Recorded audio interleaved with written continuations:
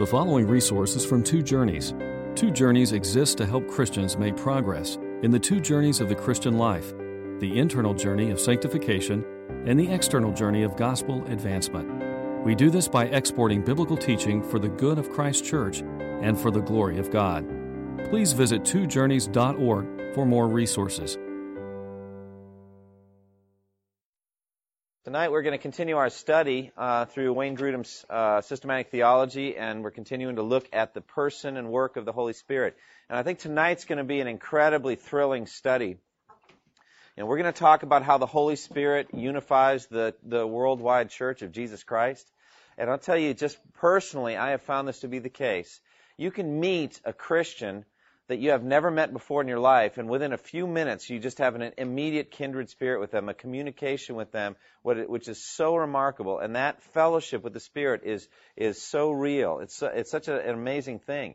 You can have more in common in that way with somebody you've never met before than somebody you've known all your life, if they're not a Christian or they don't have that indwelling Spirit. So that's an incredible thing. We're going to talk about that. But we're also going to talk about the testimony of the Spirit with our spirits that we are children of God, the work of the Holy Spirit in giving us assurance of salvation. We're going to talk about the baptism of the Spirit and the filling of the Spirit. We're going to talk about what it means to be filled with the Spirit moment by moment throughout the day. We're going to do all that in less than 1 hour. So that's what we're doing tonight. How far are we going to get? We'll find out, but I'm excited. I almost like to go to the last stuff first and do it, but let's go ahead and do it decently and in good order. We have learned so far about the Holy Spirit that He exists. All right? We'll start there. The Holy Spirit exists. He is the third person of the Trinity. He is not an impersonal force. He is a person in that sense. He has a personality. He has a will, an intellect. He has purposes and intentions. He can communicate. He can speak. He has feelings. This is the Holy Spirit. We've already talked about that. We've talked, secondly, about how the Holy Spirit empowers. He gives life and He gives power for service. We're going to talk more about how He does that tonight. We've talked about how the Holy Spirit purifies. The name or the title Holy Spirit is just one of several names given to the Spirit of God in the Bible, Spirit of God being another one. Counselor and all that. But the Holy Spirit, I would say, is one of the most frequently used names for the third person of the Trinity. And the reason that we call Him the Holy Spirit, not just that we find that term in the Scripture, but also we're talking about the purifying ministry of the Spirit. The Spirit is given to the church to purify us from sin. He has that power. He is the Holy Spirit. He sanctifies us at conversion by setting us apart as Christ's own possession. He also sanctifies us after conversion with the ongoing work of the Spirit. Again, we're going to talk more about some of that tonight. But He convicts us of sin. He leads us in paths of righteousness for His name's sake. He works a work of holiness within us. Fourthly, and this is what we covered last time, the Holy Spirit reveals. He uncovers truth. He reveals truth. We talked about revelation to the prophets and the apostles. The Spirit gives evidence of God's presence. There's a sense of the presence of God by the work of the Holy Spirit. That's what He does. He reveals the presence of God. The Spirit guides and directs God's people. The Spirit provides a godlike atmosphere when He manifests God's presence. He gives us assurance and He teaches and illuminates. These are things we've already covered. Now let's get into tonight's work, tonight's study. We're talking about the unifying work of the Spirit. The Holy Spirit unifies the worldwide body of Christ. Now, from the very beginning, there was this promised outpouring of the Spirit. It was promised. He is the Spirit of promise. He is the promised Holy Spirit. And it was promised by the prophet Joel. In Joel 2:28 and 29, it says, "Afterward, I will pour out my Spirit on all people. Your sons and daughters will prophesy. Your old men will dream dreams. Your young men will see visions. Even on my servants, both men and women, I will pour out my Spirit in those days." So we note the universality and commonality of the outpouring. There are no distinctions in terms of who receives the Holy Spirit on all people. Now, when I wrote that, I obviously mean no distinctions in reference to people who have trusted in Christ. We don't believe that the Holy Spirit's poured out on every single human being on the face of the earth. But rather it's a gift connected directly with the repentance and faith in the gospel. The Holy Spirit was also promised by John the Baptist, as we've seen in Luke 3:15 through 17. The people were waiting expectantly and were all wondering in their hearts if John might possibly be the Christ. John answered them all, I baptize you with water, but one more powerful than I will come, the thongs of whose sandals I am not worthy to untie. He will baptize you with the Holy Spirit and with fire. His winnowing fork is in his hand to clear his threshing floor and to gather the wheat into his barn, but he'll burn up the chaff with unquenchable fire. So he is predicting not just the coming of the second person of the Trinity, Jesus, but also the coming of the third person, the Holy Spirit. He predicts the coming of the Spirit. He will baptize you. Jesus will baptize you with the Holy Spirit and with fire. Jesus Christ himself promised the Holy Spirit. In John 16:7, Jesus said, it is for your good that I'm going away. Unless I go away, the counselor will not come to you. But if I go, I will send him to you. So Jesus said, I have to leave in order to send the counselor. But if I go, I will send him to you. He's going to send. Well, that's a promise. He's promising the Holy Spirit. Jesus promised the sending of the Spirit. Also in Acts 1, 4, and 5, this is that incredible 40-day period after Jesus was crucified, after he was raised from the dead. He spent 40 days with his disciples, and he taught them many things from the Old Testament scriptures. Remember, the New Testament had not yet been written, but he took them through the law and the writings, the prophets. He showed them everything there was concerning himself in there, and he got them ready to share the gospel, to preach the gospel from the Old Testament scriptures. 40-day seminary with Jesus. What would you pay to enroll in that seminary? I mean, I'm grateful that you're here tonight, and I think it's a great privilege for you to learn from me, but if Jesus were teaching in another room, you would flock to hear him and leave me empty. And frankly, even if you didn't go, it wouldn't matter because I wouldn't be here. I'd be there too. All right? That's what I would be doing. I would be there learning just like all of you. What an incredible experience. Where in the world did a fisherman like Peter get all of that Old Testament scripture that was in his Pentecost sermon? Where did that come from? Well, it came from the greatest teacher of all time, from Jesus. So he spends 40 days with his disciples. But one of the things he told them was this. On one occasion, while he was eating with them, he gave them this command. Do not leave Jerusalem, but wait for the gift my Father promised, which you have heard me speak about. For John baptized with water, but in a few days you will be baptized with the Holy Spirit. And so the Holy Spirit is the promised Holy Spirit. He's promised by Joel. He's promised by John the Baptist. He's promised by Christ multiple times. He is the promised Spirit. Well, this promise has been fulfilled. It was fulfilled at Pentecost. In Acts 2, 1 through 4. When the day of Pentecost came, they were all together in one place. Suddenly the sound like the blowing of a violent wind came from heaven and filled the whole house where they were sitting. They saw what seemed to be tongues of fire, which separated and came to rest on each of them. All of them were filled with the Holy Spirit and began to speak in other tongues as the Spirit enabled them. This is the great outpouring of the Spirit promised and predicted by Joel. It was promised by Joel and now fulfilled to those in the upper room, 120 in number. They're waiting there constantly in prayer, and then finally the Holy Spirit comes. He's also promised to all who trust in Christ. Now, I already mentioned that. The promise of Joel is not universal. Every single solitary human being on the face of the earth will receive the gift of the Holy Spirit. That is not true. Here we see the filtering of that. It's specifically for those who believe the gospel. If you look at Acts 2, 37 through 39, when the people heard this, they were cut to the heart and said to Peter and the other apostles, brothers, what shall we do? So they heard Peter's Pentecost sermon, and they were convicted. They were cut to the heart, and they said, brothers, what shall we do? Peter replied, repent and be baptized, every one of you, in the name of Jesus Christ, for the forgiveness of your sins, and you will receive the gift of the Holy Spirit. That is a promise. It's a future tense statement. If you repent and believe and are baptized, you will receive the gift of the Holy Spirit. Isn't that wonderful? And then look what he says beyond that. The promise is for you and your children, and for all who are far off, for all whom the Lord our God will call. Do you find yourself in that verse? Are you included in there? It's exciting when you find yourself in a Bible verse. You're not actually directly in many, okay? But there you are, just like it says, Father, my prayer is not only for those, but for those who will hear and believe in me through their word, that all of them may be one. John 17, right? You're in there. Or in John 20, because you have seen me, you have believed. Blessed are those who have not seen and yet have believed. Are you in there? Are you included in that? I am. So I have not seen Jesus and yet I believed in him, and that's a blessing, right? Well, here is the Pentecost blessing of the Holy Spirit. The promise is for you and your children and for all who are far off. Are you far off from Jerusalem? Yes, in two senses. You're far off geographically and you're far off chronologically. The promise is for you. God saw down through the corridors of time, and he knew exactly what he was doing. And everyone who repents and believes in Jesus receives the gift of the Holy Spirit. Isn't that wonderful? For all who the Lord our God will call. So he's the promised Holy Spirit, and the promise is being fulfilled even now as I speak. I believe it with all my heart that somebody somewhere is receiving the gift of the Holy Spirit right now. Isn't that exciting? And if you're a believer in Christ, you've already received that gift, the gift of the Holy Spirit.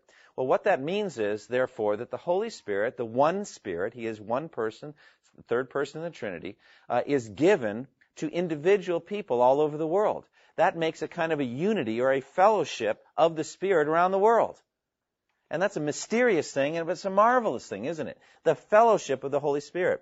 His presence in each and every member of Christ worldwide unites the body of Christ. And we're going to see this verse again later in our study tonight, but 1 Corinthians 12:13, actually several times, says, "For we're all baptized by one Spirit into one body, whether Jews or Greeks, slaves or free, and we're all given the one Spirit to drink." So there's a unity of the body of Christ through the Spirit. The Spirit unites the body of Christ. Therefore, we talk about the fellowship of the Spirit, and it's that which we all hold in common. In 2 Corinthians 13:14, it says, "May the grace of our Lord Jesus Christ and the love of God and the fellowship of the Holy Spirit be with you all." And again in Philippians 2:1 and 2, if you have any encouragement from being united with Christ, if any comfort from his love, if any fellowship with the Spirit, if any tenderness and compassion, then make my joy complete by being like-minded, having the same love, being one in spirit and purpose. So there he mentions again the fellowship of the Spirit. Now this word fellowship is koinonia in the Greek. All right.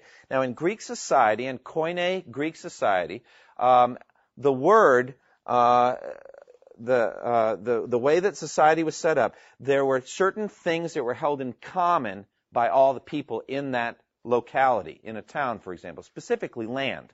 There would be certain land that everyone could use. They could use it for grazing. They could use it for picnics. They could use it for whatever. And they're not the only societies that have that. Actually, up in New England, a lot of towns would have town commons. That's where the Revolutionary War began, in the Lexington Town Common. It was common land. And anybody could come and use it. It was just for everybody.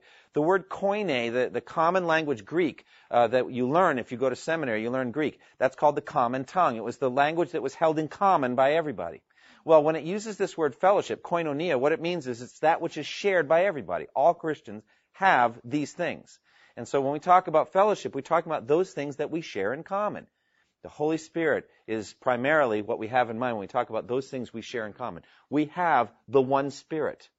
The one Spirit unites the body of Christ. That's kind of exciting.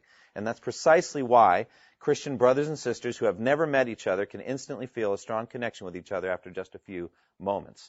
They even get silly and like hug each other and stuff. It's like total strangers. But, oh, you're a believer in Christ. And the reason is there really aren't that many of us proportionally. You know what I'm saying? And so when you find somebody who's got the Spirit of Christ in them, there's just that connection. And it's really exciting. They are family members, and we feel. Have you ever noticed that? Have you experienced it? I mean, you're going to find it if you go on the mission field. You're going to find it if you get out and abroad in the body of Christ. You're going to find it. And it's a wonderful thing. It's the Spirit that does it. The Spirit of Christ. Spirit actively ministers a sense of fellowship. Now, what do we mean then by talking about the unity of the Spirit? It says in Ephesians 4:3-6, "Make every effort to keep the unity of the Spirit through the bond of peace. There is one body and one Spirit, just as you were called to one hope when you were called, one Lord, one faith, one baptism, one God and Father of all, who is over all and through all and in all." All right, what does it mean then, the unity of the Spirit through the bond of peace? Also, Romans 15:5-6 says, "May the God who gives endurance and encouragement give you a spirit of unity among yourselves as you follow Christ Jesus, so that with one heart and mouth you may glorify the God and Father of our Lord Jesus Christ." The Spirit works out all differences between sinful human beings until we gradually imitate the perfect unity of the Trinity. Are there differences between sinful human beings? Differences of perspective, different opinions, different desires, hopes, goals, aspirations. Yes, there are. All of those things are there. This is the work of Christ, to bring disparate sinners together until we think exactly alike. until we yearn for exactly the same thing. And the unity we have with each other is patterned after the unity there is within the Godhead. The unity between the Father, the Son, and the Spirit. Do you think there's ever any bickering between the Father and the Son? Any disagreements? Never. And nor will there be between us and heaven. All of us will be of one mind. And as we are brought more and more to that, the world sees and believes the gospel, because only the gospel can make that kind of unity between different folks.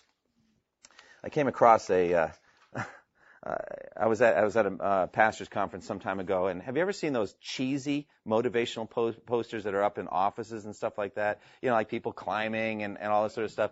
Well, somebody came up with these perverse demotivational posters that have the same style, but they're just really very, very humorous. Like one of them, it's just this guy who looks totally dejected after a race, and he's got his head in his hands, and he's giving his best, but apparently, and it says failure. It says when your best just isn't good enough. And that's what it says, you know. So I was going to get one and put it up on the wall. There's a whole bunch of them. But it showed two birds, one of those beautiful sunset, and two birds are kind of like fighting with each other. And I think it was something like harmony, it said. And it said, as long as the two of us together, there'll never be a shortage of problems. So, you know, that's whether that's marriage or it's church work or whatever, as long as you got two sinners involved, there's going to be some disagreements, all right? There's going to be some different ways of looking at things. So if you want to go on the web and find these things and buy them, if they would motivate you and all that, put them up there. You know, could it be, one of them said, could it be that the whole purpose of your life is just as a warning to others? You know, think about that. It's like, oh my goodness. I hope not. I'd like to achieve more than that. Don't be like Andy, you know, at any rate. Okay. The completion of the work of Christ, then, is to take sinners who are all over the map in terms of attitudes. They're all over the map in terms of convictions, all over the map in experiences and outlook and all that, and brings them together and makes them one. That's what Jesus is doing. Isn't that incredible? And the Spirit is doing that work. It will not be perfected or completed in this life. But as the ongoing work of unity happens, it is a great testimony to the world. You give a clear example for, let's say two tribes in Africa, like the Hutus and the Tutsis, are killing each other, literally slaughtering each other. Let's say two of them from differing tribes came to faith in Christ and showed the love they have for each other through the power of the Holy Spirit. Is that not a testimony to the watching world of the power of Jesus Christ? Couldn't it be the same, a Jewish man and a Palestinian man? Each of them comes independently to faith in Christ, and then they find they have incredible things in common, and they love each other. It's just a witness to the world. And therefore, Jesus prays in John 17, may they be brought to complete unity to let the world know that you sent me. In other words, as the church more and more models the unity in the Spirit, in the bond of peace, the watching world observes and says, there must be something going on there. That's something only God could do, to bring people that different to love one another, embrace each other. So that's the work of unity. Look at Ephesians 2, 14 through 18. It says, speaking of Christ, He Himself is our peace, who has made the two one and has destroyed the barrier, the dividing wall of hostility. Here Paul is speaking about Jew-Gentile hostility. There was genuine hostility between Jewish people and Gentile people. To some degree, they hated each other. There was a hostility there. But it says that Jesus is our peace. He has made the two one and has destroyed the barrier, the dividing wall of hostility, by abolishing in His flesh the law with its commandments and regulations. His purpose was to create in Himself one new man out of the two, thus making peace. And in this one man to reconcile both of them to God through the cross, by which He put to death their hostility. He came and preached peace to you who are far away and peace to those who are near. For through Him we both have access to the Father by one Spirit. Isn't that powerful? So the Spirit takes the Jewish man or woman and the Gentile, and each of them comes to faith in Christ and brings them together and makes them one. And both of them have access to the one God by one Spirit. They're both moving to the same future destiny in heaven. There's just a unity there that only God, only the Spirit can produce. The work of unity is a great evidence of the power of the gospel, as already quoted John 17. Now, yes, go ahead, John, please. It's really interesting that, God has this perfect unity based on the Spirit, who's the Spirit of truth. The world is always looking for a counterfeit. So whenever they come up with their movements toward unity, there's always some area where they've to not compromise on the truth. That's right. That's a very good point. As a matter of fact, I think a lot of churches specialize in counterfeit unity, fake unity. They know that they kind of have to get along, and they do, but they just paper over or paint over genuine disagreements, doctrinal disagreements even. But Paul says in Corinthians, he prays that they would be perfectly united in mind and thought. Now, people get a little disturbed when I say there'll come a point when all of you will totally agree with each other about everything. You're saying, whoa, that sounds like a mind control kind of cult. All right? Well, it's not coming from some external human authority saying whatever, and if you don't think like this, you're going to be whatever. It's a transforming work of the Spirit of God within us so that we genuinely agree. And the reason, as John said, is that there is actually truth about every issue. And what happens is we just stop with the lies. There's no lie anymore in us. We will be weaned off of lies, and all of us will love and embrace the truth. That's such a good point, John. Thanks. He is the Spirit of truth, and the unity comes when two individuals finally see the truth and agree in it. So therefore, for me, when we have a doctrinal disagreement or any kind of a disagreement, you don't say, oh, give up, or neither less do you sweep it under the rug. Rather, what you do is say, let's try to discern, what the truth is. What is right? Let's look at the Scriptures. Jesus said you're in error because you don't know the Scriptures or the power of God. The answers are in the Scriptures. Except for issues like the color of the carpet or whatever that, you can. At that point, then you have to note that some things just don't matter, and you just discuss it in other ways. But the Bible is sufficient to cover all of these things and bring us to a genuine unity. Very, very good. Now, spiritual gifts promote unity. I'm going to be preaching this Sunday and the next Sunday, God willing, on the topic of spiritual gifts. What are spiritual gifts? We'll talk about it on Sunday. But spiritual gifts promote unity. The analogy that Paul uses when discussing spiritual gifts is the analogy of the body. He uses the body analogy in Romans 12 and in 1 Corinthians 12 through 14. There's this picture of the body. Just as the DNA unites every cell and proves that as part of one body, so the common Spirit unites each member and proves it is part of the body of Christ. The whole issue of forensic work with DNA, by forensic we mean legal work where people can be either convicted or acquitted based on DNA evidence. That's relatively new. There was a time when modernists mocked the story of Eve being formed from the rib of Adam, right? But they don't mock that anymore. A rib is more than enough cellular information to make a whole body. I mean, you know that sheep have been cloned and all that kind of thing. As a matter of fact, there was a whole movie based on this, and it was Jurassic Park. You remember that movie?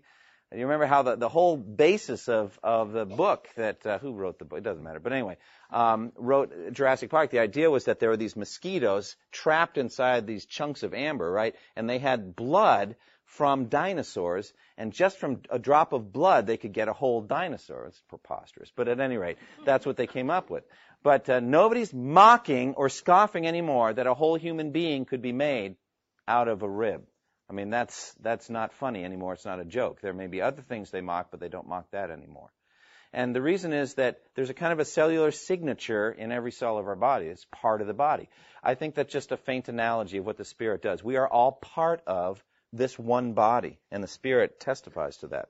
1 Corinthians 12 through 14 says, the body is a unit, though it is made up of many parts, and though all its parts are many, they form one body. So it is with Christ. For we were all baptized by one Spirit into one body, whether Jews or Greeks, slave or free, and we're all given the one Spirit to drink. Now the body is not made up of one part, but of many. So we've got these disparate parts, but we have the one Spirit, all part of the one body. And so that's the basic idea of spiritual gifts. Every specialized gift of the Spirit, therefore, is for the benefit of the whole body. 1 Corinthians 12:7 says, now to each one the manifestation of the Spirit is given for the common good. And what I'm going to argue on Sunday and a week from Sunday is that every single Christian has, I think the best way to look at it would be a spiritual gift package, an array of gifts that the Lord gives you, He entrusts to you for the benefit of the whole body and for your benefit too. And so as you use your gifts, as each part does its work, the body of Christ is built up into full maturity, it says in Ephesians. So the work of spiritual gifts promotes unity in the body. The Spirit also opposes all fleshly disunity. fleshly disunity. Hey, Daphne, how are you? Yeah. I just love that sound. Haven't seen her all day. She wants to have a conversation with Daddy. Okay. All right. No, stay. Please don't leave. Okay. A spirit opposes all fleshly disunity. Flesh, or the sinful nature, as some translations translate sarx, it's the Greek word that usually means flesh, and more literalistic translations bring it just across into flesh. The NIV tries to explain it, saying by this we're not talking about your musculature, but it really has to do with the sin nature. But flesh is okay too. Flesh results in strife and conflict. Your fleshly nature produces disunity. It fights against the unity of the Spirit. 1 Corinthians 3:3 says, you are still worldly, for since there is jealousy and quarreling among you, are you not worldly? Are you not acting like mere men? And so there is this idea of strife and conflict. The Spirit opposes this powerfully. The Spirit's work is to oppose strife and disunity. That's what He has come for. Galatians 5 says, if you are led by the Spirit, you're not under law. Now, the acts of the sinful nature are obvious. Now, look at this. The acts of the flesh are obvious. Sexual immorality, impurity, and debauchery, idolatry and witchcraft. All right, now those five that we have right away, sexual immorality, impurity, debauchery, idolatry, and witchcraft, you'd say those are great issues of great wickedness, right? You look at that and say, oh, suppose I told you, we were like having a discipleship time together. So I'm really just struggling with witchcraft. Would you pray for me? I'm just really, struggling with that sin. Would you pray for me, and encourage me in that area? What would you think?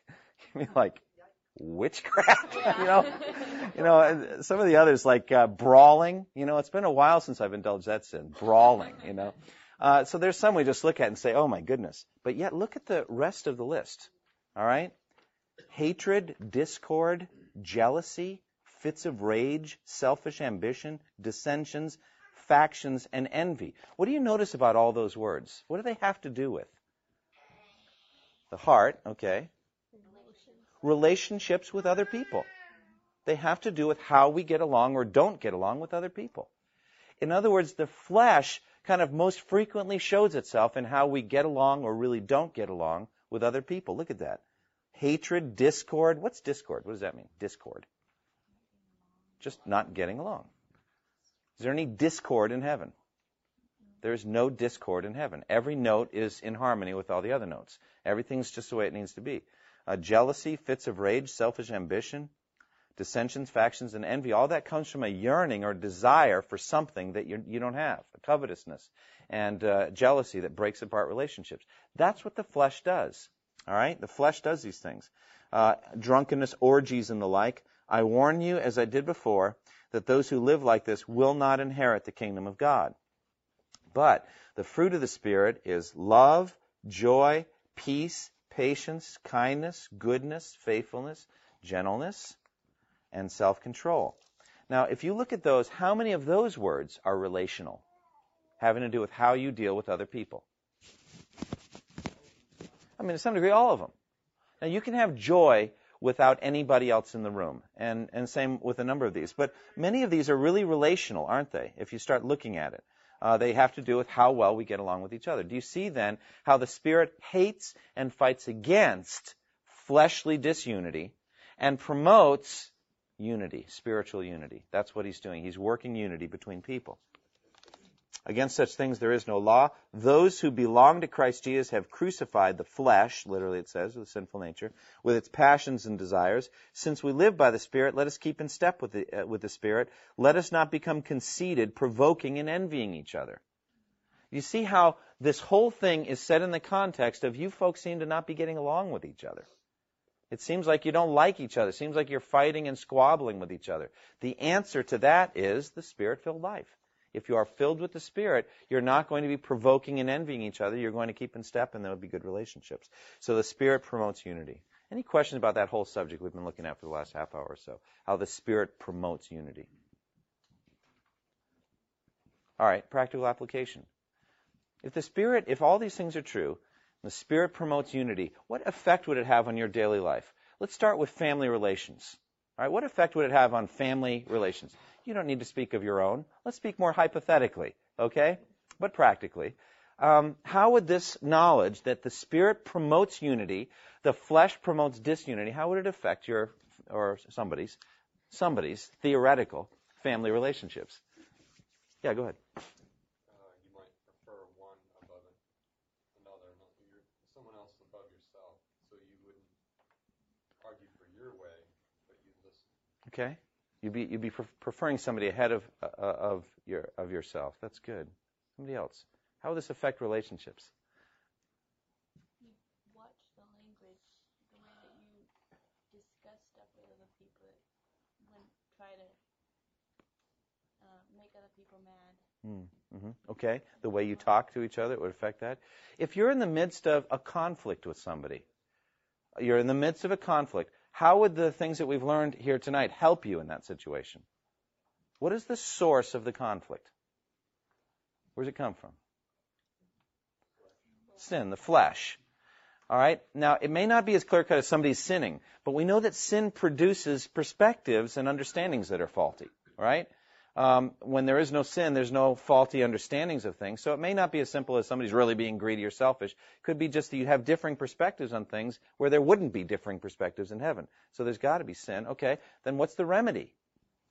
How is the Spirit going to give you a remedy?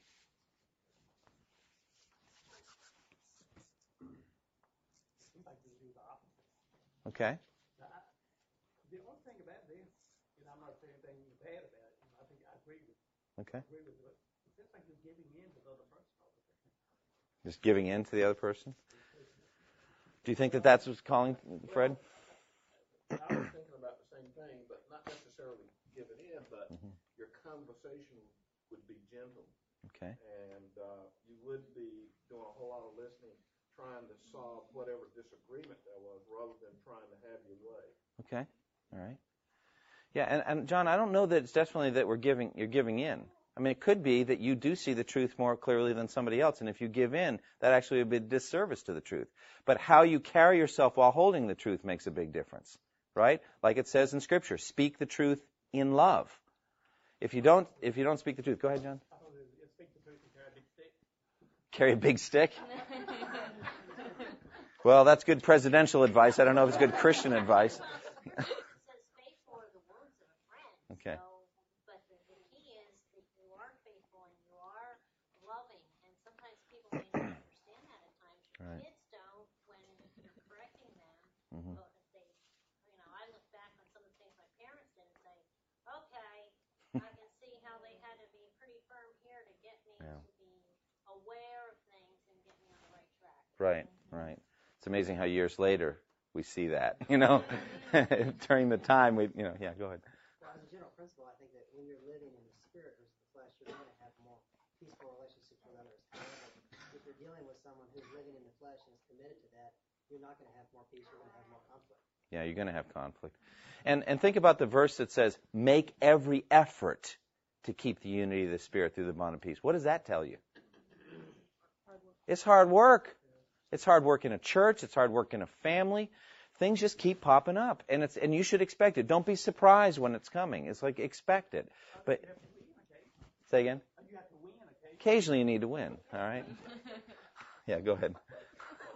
If you're being controlled by the Spirit, you're not going to prevent someone else initially from maybe being in a certain state, but you'll be, by being controlled by the Spirit, you may, like the Bible says, soft answer turns away wrath. Mm-hmm. So you can return a soft answer, and that will get their attention, and you'll focus more on solutions rather than, a lot of times people, they focus on each other, and, I've got to win, or there's a pride issue because, I want to have the last word. But if you focus by, and refocus things with your response, Right. then that tends to refocus them. I mean, that's, think about the foundation of our country and how, Christians have always been a minority, and yet they've still had a huge impact on that. Right. Yeah, I love your proverb that you cited. It's really very powerful. A gentle answer turns away wrath. And a gentle answer could be just a mentality that's spoken in which you just know and believe with all your heart that each of you will have some contribution to the final resolution of this difficulty. And so therefore you should speak the truth as you perceive it, but realize humbly you probably don't have the whole picture. I mean, that's why a godly husband would very much desire to get input from his godly wife before coming to a final resolution. And if there's a disagreement, whatever, he should do a lot of listening, or she should do a lot of listening, because almost certainly just God, in bringing the two together, will give some of the truth to one and some of the truth to the other, and they need to learn to listen to each other so that the final ingredient, the final recipe is correct. Jared, say something. I think it's important to differentiate between unity and uniformity. Right. I mean, we're all in some type of union right here because we want to come, we want to listen, we want to hear what God has to say to us, but we're not all wearing the same clothes. I mean, we're heading there in the church. I don't know if you guys know that. We're moving toward. Yeah, I'm just kidding. Go ahead. I understand, but I just went to 2 years of Word of Life and all that kind of stuff. But it says in Philippians, let this mind be in you, which was also in Christ Jesus, who thought it not equality with God something to be grasped, but became a man. Then it says, and went to the cross. Mm-hmm. What was Christ's mindset? Well, one, to do the will of the Father, to obey what God has commanded, and two, realize that there's suffering in life. Mm-hmm. Everything that we do as a Christian creates effort. We're not all going to see things the same way. There are men who, Spurgeon and all those different people, they all had different opinions of doctrinal issues and things. Now, does that mean that they're not in unity because they think differently? Mm-hmm. No.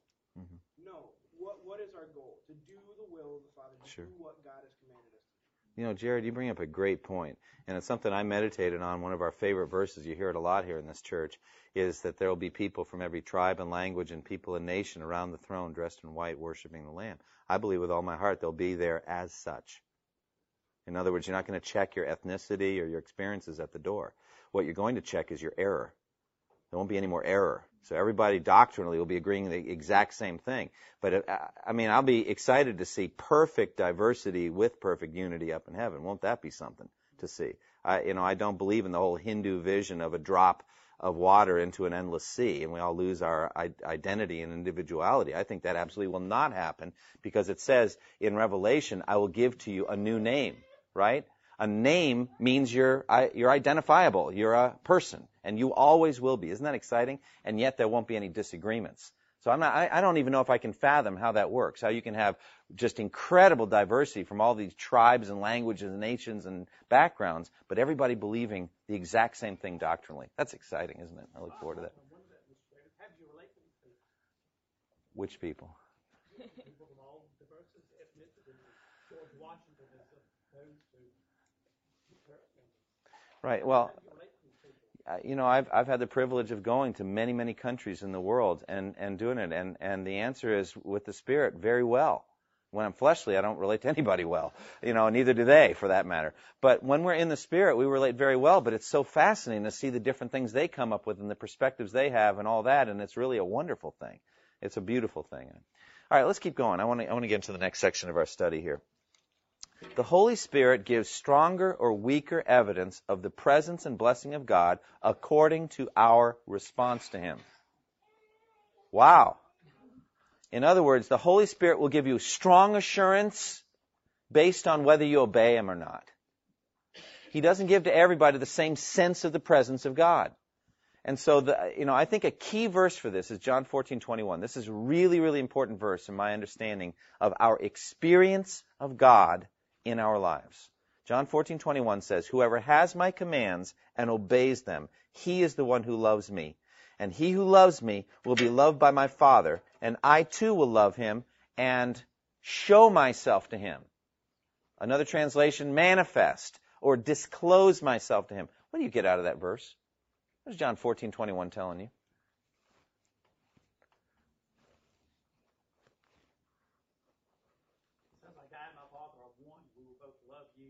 Okay. All right. You see the unity of the Father and Son. What else do you see? Focus on this word manifest or disclose or show myself to him. If we follow God's commands, then Hang on. Go ahead. if we follow him, and obey his commands, then he'll show himself. And if we don't follow his commands, then he won't. You hear that? If we follow him and obey his commands, he will show himself. Let me add a few words, if I could, to what you said. if we obey His commands, the more faithfully we obey His commands, the more He will show Himself, the more increasingly He will disclose Himself to you. Now you might say, well, what more does He have to show? Well, what do you think? I mean, do you see God fully? Do you know Him fully? Would you have more of God you would like to know? More of Christ? What about the Apostle Paul? Did he have more of Christ he wanted to know? Oh, you better believe. Remember Philippians 3 when he said, forgetting what is behind and straining toward what is ahead, I press on. And then he says, I want to know Christ and the power of His resurrection and the fellowship of sharing in His sufferings, becoming like Him in His death, and so somehow to attain to the resurrection from the dead. This is an apostle who had visions of the resurrected Christ on the road to Damascus.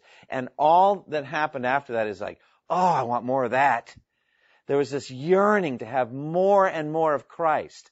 And we know he wrote in 1 Corinthians 13, now we see through a glass darkly, then we shall see face to face. Now we know in part, then we shall know fully, even as we are fully known. Do you think that Christ has more of Himself that He could disclose to you in your life? Do you want Him to?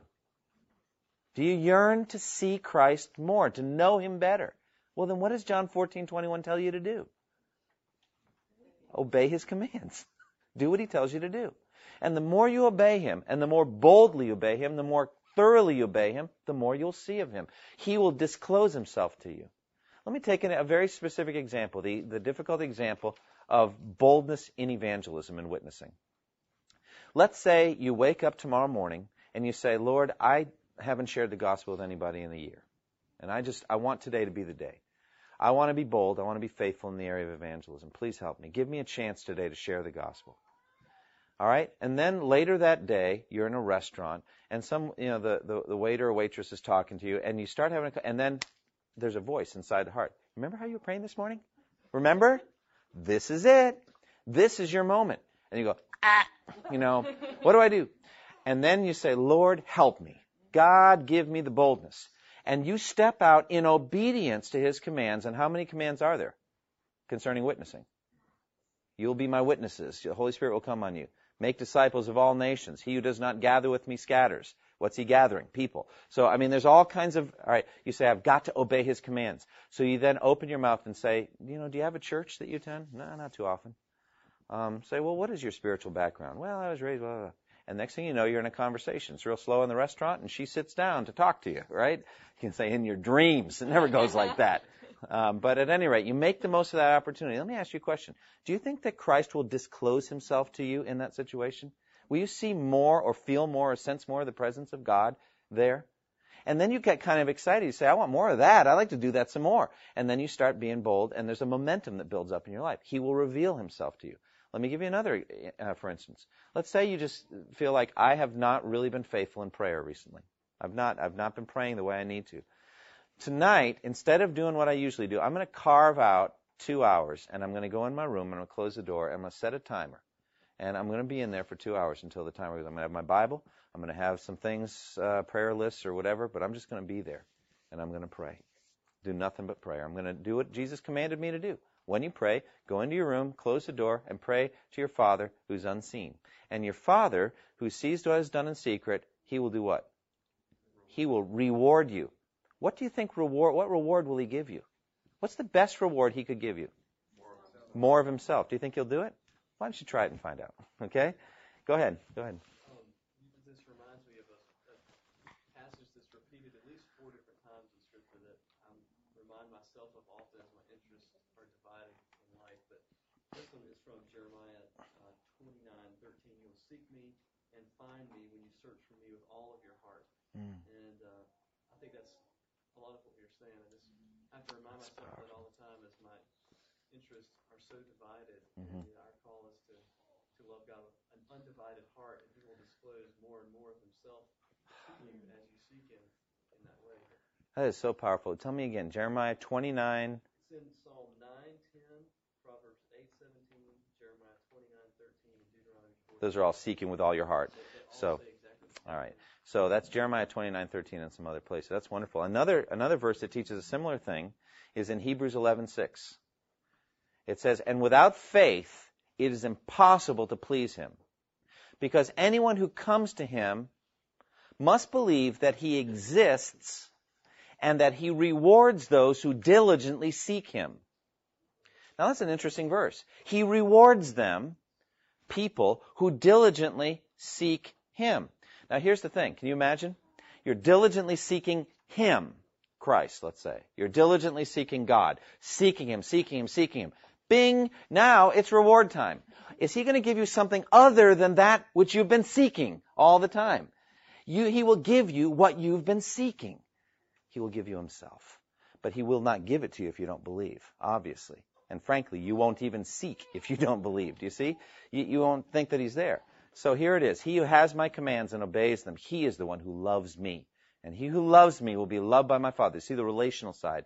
And I will love him, and I will manifest, show, disclose myself to him. You want to know more of Christ? Obey his commands. To me, that's huge. So the Holy Spirit gives stronger or weaker evidence of the presence and the blessing of God according to our response to him. Do you want more of that? Think of it. Would you like to have God manifest himself more to you, disclose himself? Thomas Goodwin gave this great quote, and I think it's so powerful. A man and his little child are walking down the road, and they're walking hand in hand. And the child knows that he is the child of his father, and he knows that his father loves him, and he rejoices in that, and he's happy in it. There is no uncertainty about it at all, but suddenly the father, moved by some impulse, takes hold of the child, picks him up, fondles him in his arms, kisses him, embraces him, showers his love upon him, and then he puts him down again, and they go on walking together. Now, I ask you a question. Is the experience of the child the same at the end as it was at the beginning? No. All right, Fred, how is it different? How is it different? I mean, the child knew the father loved him before and after, right? Well, what's the difference? Well, he had some manifestation, if I might use that word, of that love. Right. So it's not different in kind, it's just different in intensity, right? It's different in intensity. To have God sweep you up into his arms and take you and hold you and say, I love you, you're my child. Isn't that what the Spirit's been given to say to us? That he's put the spirit of adoption in us, by which we cry out, Abba, Father. The Spirit testifies with our spirits that we are children of God. He basically says to us, right to our hearts, you are my child, and I love you. Now, my question is, who wouldn't want that? Wouldn't you want the Father to sweep you up in his arms, like Thomas Goodwin's illustration, and speak to your heart, and then set you back on the road and keep going? Saying, well, everything except the set you back on the road and keep going thing? Okay, but then you would have to leave the world, and think how sad your family and friends would be, all right? So in the meantime, you have work to do, but my feeling is there's a sense of seek it, right? Seek him. Just like Vic was saying, seek him earnestly with all your heart. That's what we're getting at. All right. Now, the Holy Spirit bestows or withdraws blessing based on his pleasure. He doesn't have to give you anything. Did you know that? It's up to him what he gives. He's God. He's God. He doesn't have to give you anything. He doesn't owe it to you. So you could seek him for 2 hours in prayer and not feel a single thing at the end of it. And you would not say at that point, oh, the Lord was not faithful. He might say, I would have given you something at 3.5 hours. It's like, oh, tell me later, right? It's like, I'm not saying that. I won't say you'd get no benefit. I'm just saying you might not get the thing you were expecting. But still things would happen in your life. Absolutely. All right, now, the Holy Spirit bestows or withdraws blessings based on his pleasure. First, Christ was completely without sin, and the Spirit constantly remained on him. John 1:32, John gave this testimony, I saw the Spirit come down from heaven as a dove and remain on him. Christ also received the Spirit without measure. John 3:34 says, he whom God has sent utters the words of God, for he gives the Spirit without measure. In other words, Jesus had a full and constant experience of the Holy Spirit in his own life. Very mysterious, but he did. Now, others are said to be full of the Spirit as a characteristic and abiding trait. For example, the so-called deacons in Acts 6, they're never called deacons, but the verb to serve is there, so people think they are the first deacons. Acts 6:3, it says, brothers, choose 7 men from among you who are known to be full of the Spirit and wisdom. We will turn this responsibility over to them. What do you think it means, who are known to be full of the Spirit? What does that tell you? Say again? They're Go ahead. witnesses. Okay, they're witnesses? Yeah, go ahead, please. Demonstrate the fruits of the Spirit. Okay. So there's a sense that they're like full vessels, full cups that are always filled with the Holy Spirit all the time. Is everybody like that? No. No, they're not. Now, should everybody be like that? Yes, they should. But they aren't. And yet there are some that just walk with the Lord all the time. You know them. And they give evidence all the time of the power of the Spirit in their lives. So the Spirit gives, as He pleases, a sense of His presence. Stephen met these requirements in a noteworthy way. They chose Stephen, a man full of faith and of the Holy Spirit. So Stephen was like that.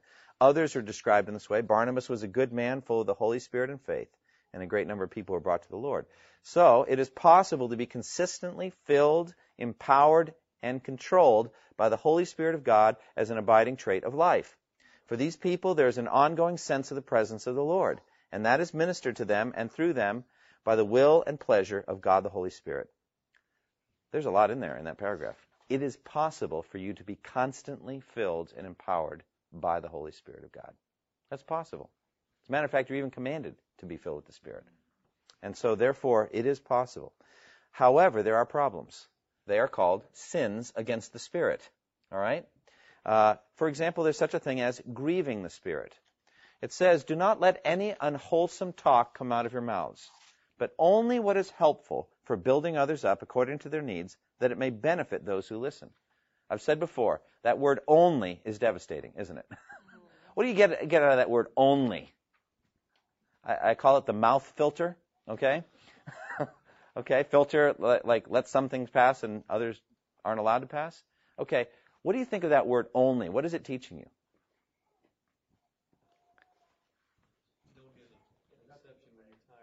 Okay, not when you're tired. When you go home tonight, you're not free to say whatever you want to Maria. Is that right? Okay, all right. Only.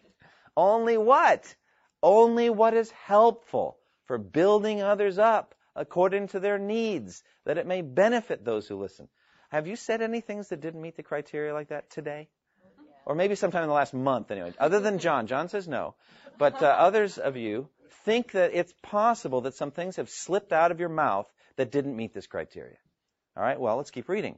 And do not grieve the Holy Spirit of God with whom you are sealed for the day of redemption. If you say something that doesn't meet the criteria, if you say something that hurts somebody, tears them down, attacks them, etc., I think in context we could say that grieves the Holy Spirit of God. It grieves Him. Now, we've already talked about how this proves that the Spirit is a person because He has grief. Grief is a very strong emotion. He has a grieved feeling whenever we sin in any way. And therefore, I believe our sin is the reason why we are not filled with the Spirit continually, because we grieve the Spirit of God, all right, with whom you are sealed for the day of redemption. Get rid, then, of all bitterness, rage, and anger. I mentioned this earlier, the sin of brawling.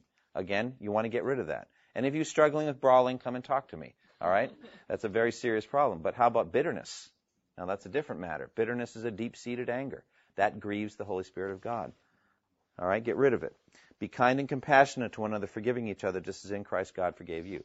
All right, the reason we're not filled with the Spirit is that we grieve the Spirit of God. We grieve Him. Now, I've said before, one of the ministries of the Spirit is to allow you to share in His grief. All right? What do I mean by that? How is it that the Spirit allows you to share in His grief over your sin? Guilty conscience. Okay, guilty conscience. Does the Spirit actually minister grief to you? Think about it. Conviction and sorrow for it. Is there not a command in James chapter 4? Grieve, mourn, and wail. Change your laughter to mourning and your joy to gloom. It's not party time, it's repentance time. And so if you have sinned, you need to feel sad about your sin. Do you feel sad right away as soon as you sin? Right away. Sometimes you do. Sometimes you don't. And why? Because we are pig-headed sinners, and we can go on a long time before we finally realize what we did, okay? And then finally we say, oh, what have I done? Or what did I say? Etc. Now, who is it that's ministering that revelation moment to you where you finally see the statement you made from another person's perspective and you feel hurt inside about what you did? Is it not the Spirit of God? Isn't He ministering grief to you?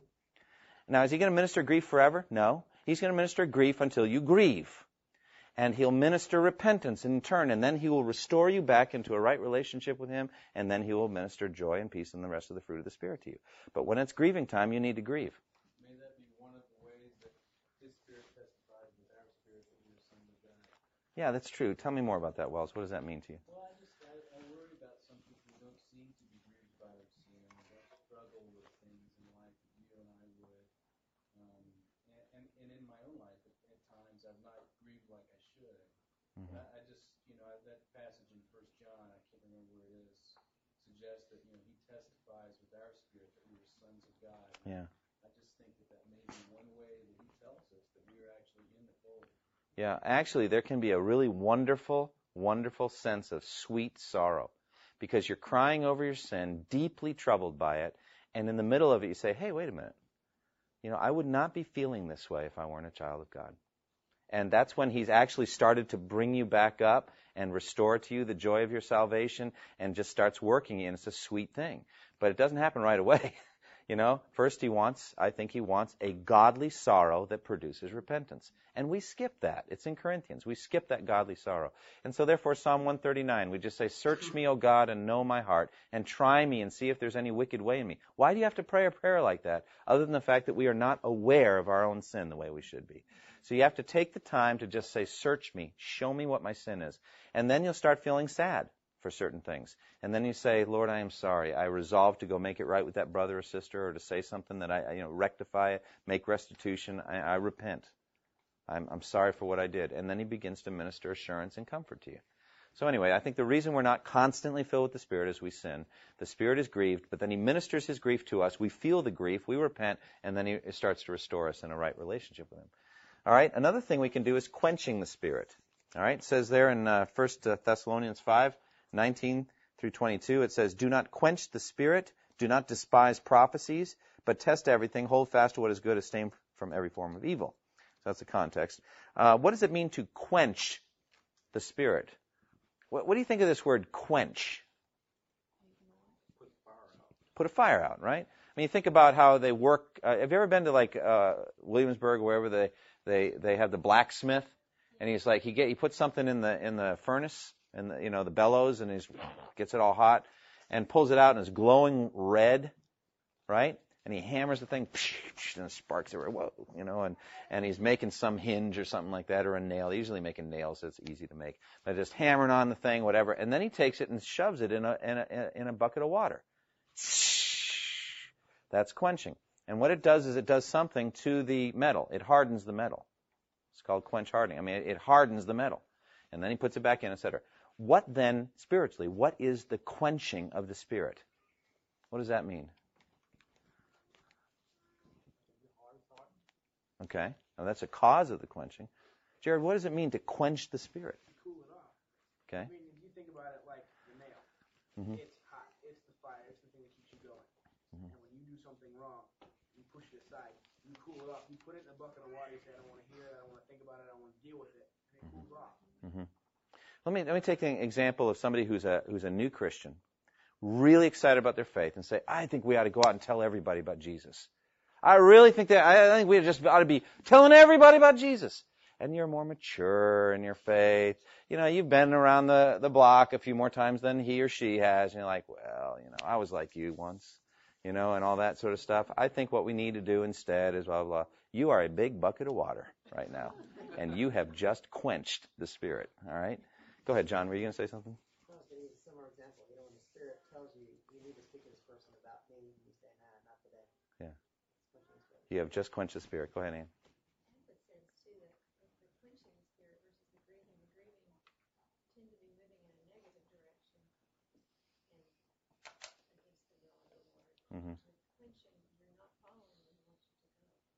Not following where he wants you to go. That's very, very good. William Carey?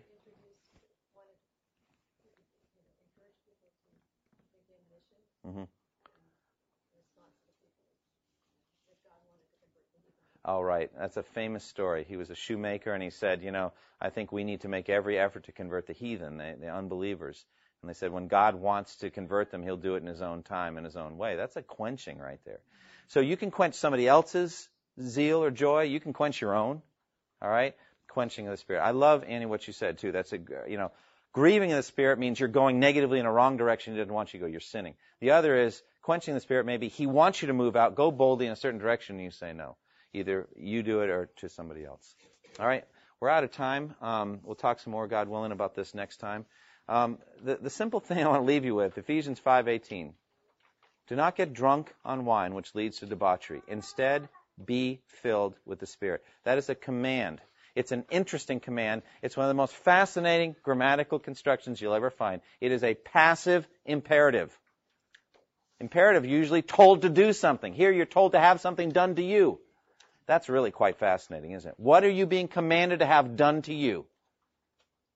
You're commanded to be filled with the Holy Spirit. What I think it means is make yourself fully available to the Spirit. Say, Lord, here I am. Fill me up with yourself now.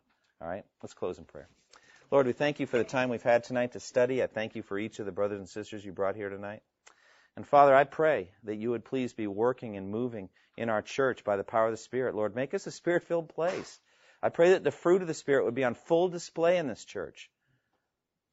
Love, joy, peace, patience, kindness, goodness, gentleness, faithfulness, and self-control. Put them on display in my life and in each of the lives. Put them on display in our marriages, in our home life, with our parenting, with our children. Put them on display at the workplace with our coworkers, our bosses, or our employees, or our peers.